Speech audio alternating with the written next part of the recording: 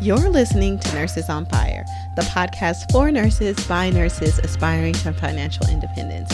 This is our weekly conversations with the CFP edition, where certified financial planners join us to have honest money conversations that guide nurses like you on their path to financial freedom. If you want to get your questions answered, make sure you head over to nursesonfirepodcast.com/ask to be featured in an upcoming episode. All right, Nurses on Fire, we are back with the beautiful Lisa Peterson, our certified financial planner. And today we're going to be answering a listener question. And this is coming from somebody who dropped me a note in Instagram. And we don't have a lot of information, but this is what they gave us. So she is starting a new job. She's 49 with no retirement. She has $18,000 in student loan debt, a $5,500 personal loan, and $2,000 in savings. She is wondering if she should start her 401k now or wait until COVID is over. And she's also wondering, should she buy a house in 6 months? And she's considering using the NACA program. And we'll talk about what that is later. So let's just jump in and just start talking about this person is 49 years old, almost 50, starting a new job and one with no retirement. So let's go there first. Mm-hmm. Yeah. So I think that that's the most important part of everything that's been shared. When someone doesn't have a retirement account already in place by the time you're 50, let's say, you've got some work cut out for you if you want to be able to retire in the future and not just be living on Social Security. So those are the things that we're thinking about, are kind of these assumptions that are going on in the back of our minds as we work through her case study, if you will. Mm-hmm.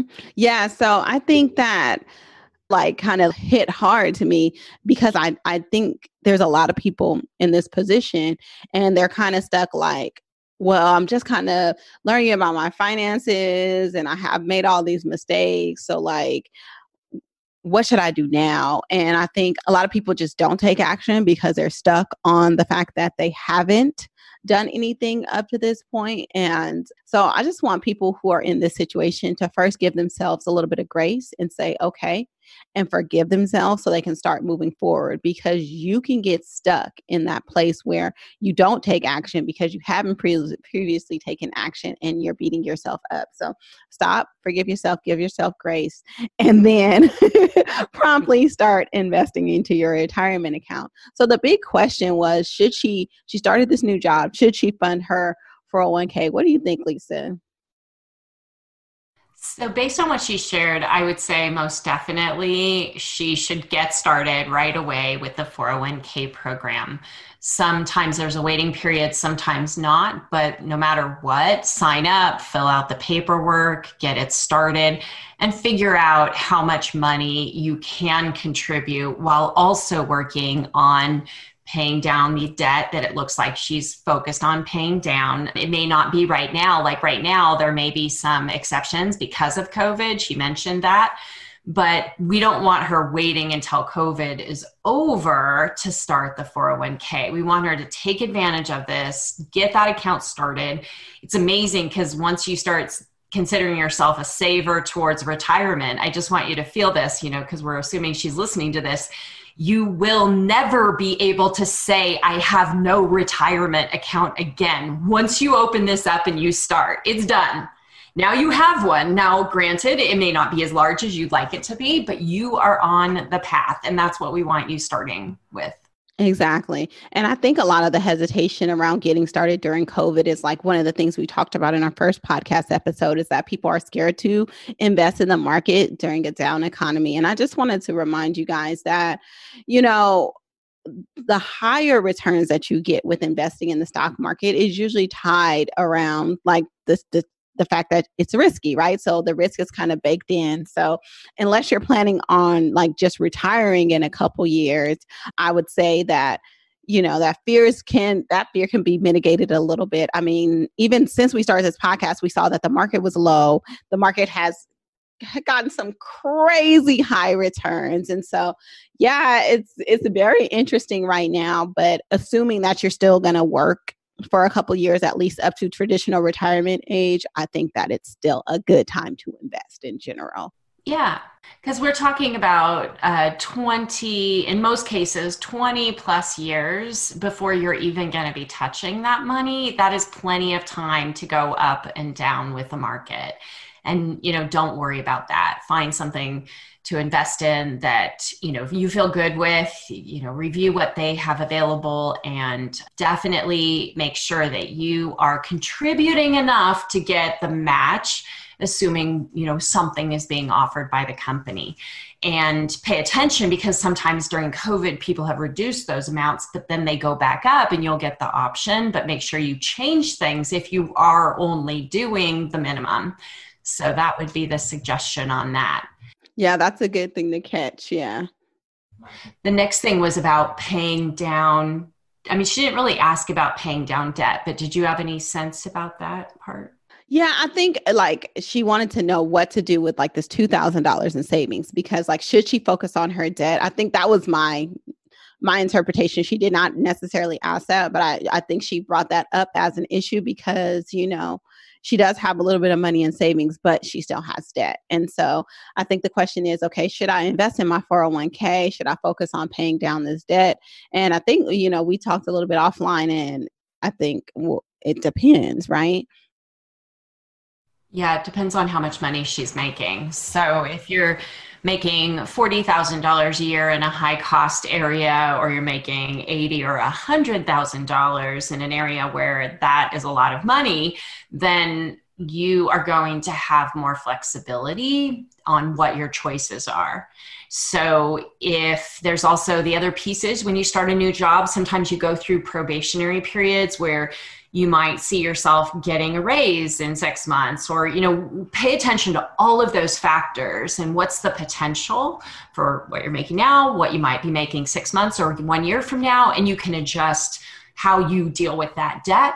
I don't think there's anything wrong with holding off a little bit of time. I would definitely not use that $2,000 in savings for paying down debt.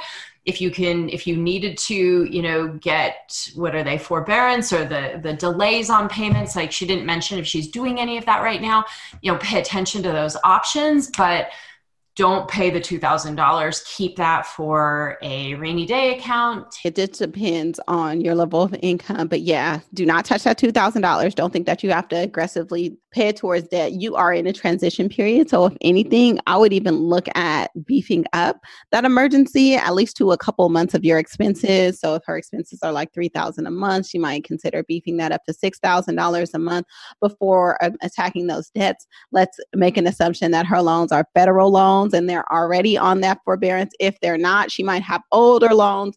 Look at getting on a pay-as-you-earn plan so that they do qualify for this forbearance that's been going on. Let's hope that she's done it already, because that's already been extended through December. And, so that's happened since May until December. So that's a way to have those payments not have any kind of interest or any penalty while you're focusing on what the plan is. And so, yeah, I think that debt right now during this time, which is uncertain, is not one of the things that I would heavily focus on, because it's not overwhelming to me. Even if she's if she makes $40,000 a year, it's still under a 1-to-1 ratio. So, to me, I'm really concerned about her making sure that she's putting away something for retirement. So yeah, and we can move on to the next thing, which is buying a house. Like, she wants to buy a house in the next 6 months. She's just started a new job. What advice would you have for her on that? Yeah, so being cautious, I think, is really important. When you first start a job, you want to make sure that it fits for you. You like it, you're going to stay in it, and also that it fits for your employer before you engage in kind of taking on a big debt load. And at the same time, you were telling me more about the NACA program, and I think that's very interesting because it may take some time before that even came together. Yeah. But I also wanted to say that I think in America, homeownership is like part of this American dream. And for most people, being in a home, even if they are owning it only represents like rent payments because they never pay off those mortgages. And so I really want people to like stop and think like why they want to own a home and what the purpose of owning a home is. And like if it's even cost effective to own a home, and not wanting to buy a home just because maybe you haven't had a home or you had a home when you lost it and you just, it's a status symbol thing. So I just want to stop and like just check in on that and just make sure that you're really owning a home that is affordable for you, that makes sense. And always have this rule of thumb: never have your mortgage plus principal, interest, taxes, all that stuff combined be less than 30% of your take home pay. That's your after tax pay. And I think that that's a general rule of thumb. So that's just something to think about. But yeah, let's talk about NACA. So NACA, it stands for Neighborhood Assistance Corporation of America. And so what the philosophy of kind of NACA is that it's like reinvented mortgage lending, because it's like supposed to level the playing field, and it's eliminating barriers to homeownership for low to moderate income families and minorities. And, you know, we've talked about this extensively, how there has been historic unfair lending practices, and this is the organization that was built to kind of mitigate that. As part of that process, they do have some financial coaching and training, and you have to submit budgets and all these kind of things so that you can qualify. So the process does take some time. Also, you are, even though there's no real income caps, you are looked at as more favorable. I think you get like this, there's like a scoring system. If you do make a little bit less and then you buy a house in certain neighborhoods that are kind of like opportunity zones, meaning that you will be one of the fewer homeowners in that neighborhood. And so you'll be uplifting that neighborhood. It's like, trying to break that cycle of poverty in certain neighborhoods. And so that's what this program is about. The cool thing about this program is that they offer no down payment and really, really, really low interest rates. The interest rates are far below market rates. And you even get the opportunity, since you're not putting a down payment down, to buy down these loans. Like I know people who have bought down their loans to like a 0.25% interest rate. I think these programs are great, but it is very bureaucratic.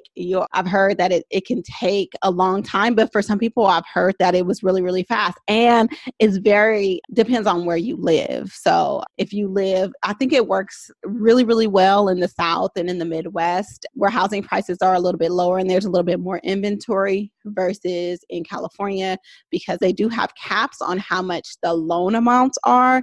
And so in California, number one, it really works well if you're doing multifamily houses, but they also have a lot of delays because they have a little bit of turnover in their systems here. So those are the things that I've heard about the program. I tried to do this program before, and it was just going to be a little bit too much for me for what it was worth. And I couldn't really find a house that qualified for it.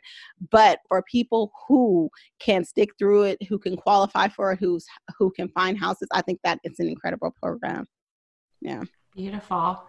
So it might even be something where you could look into it, you could learn more, you might start the process, but not necessarily select the property, get a feel for it. I don't know that hurts anybody, especially if it's a lot of stuff and you just want to pace yourself, but it sounds pretty interesting. And I mean, I'll say, because we don't have to be exactly the same with the real estate stuff, like one thing that you made me think of was always make sure that you know what you would be paying for a comparable property with rent in comparison to what it's ultimately going to cost you. Because if they're totally out of whack, like that in and of itself might make it a not good decision. NACA may make it so that the payment and everything included is quite affordable compared to rent. And in that situation, you have a low amount down and you're paying very similar to what you're going to pay in rent, may be worthwhile. But if it's out of whack and you're paying a lot more, maybe not such a great idea. Does that make sense? Yeah, totally. And I think that a lot of times people don't factor in everything that is included when you're a homeowner, because you are responsible for fixing everything and your maintenance and all these kind of things, it's pretty darn expensive. I mean, just if you're taking out a loan, that process in itself is really, really expensive typically. And I don't think people factor that in. And so just things to consider. There's some awesome rent buy calculators that you can Google out there that do include those things. So I always encourage people to do that first. But I just want to offer this listener some encouragement and know that it sounds like, I mean, I know she reached out to me kind of like doom and gloom, but it's not all doom and gloom. I think it's exceptional that you recognize the position that you're in and you're ready to take action and you're asking those questions. And so kudos to you for that.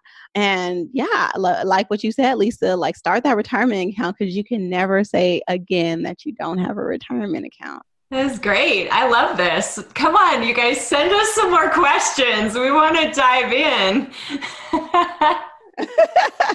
I know. I love the questions. All right. So you guys, if you have questions, make sure you send them to nursesonfirepodcast.com/ask so we can make sure to get you on the podcast. All right, Lisa. Thank you. Thank you. We hope that you've enjoyed the episode and that you've learned something new to set you on your path to financial independence. If you love this episode, please share, subscribe, and leave a review on Apple Podcasts. And if you want us to go over your financial situation or have your questions answered, head on over to nursesonfirepodcast.com/ask and have us do an analysis of your individual financial situation. And don't worry, we'll keep you anonymous. Thank you for listening to my mommy's podcast. Don't forget to subscribe. Bye-bye.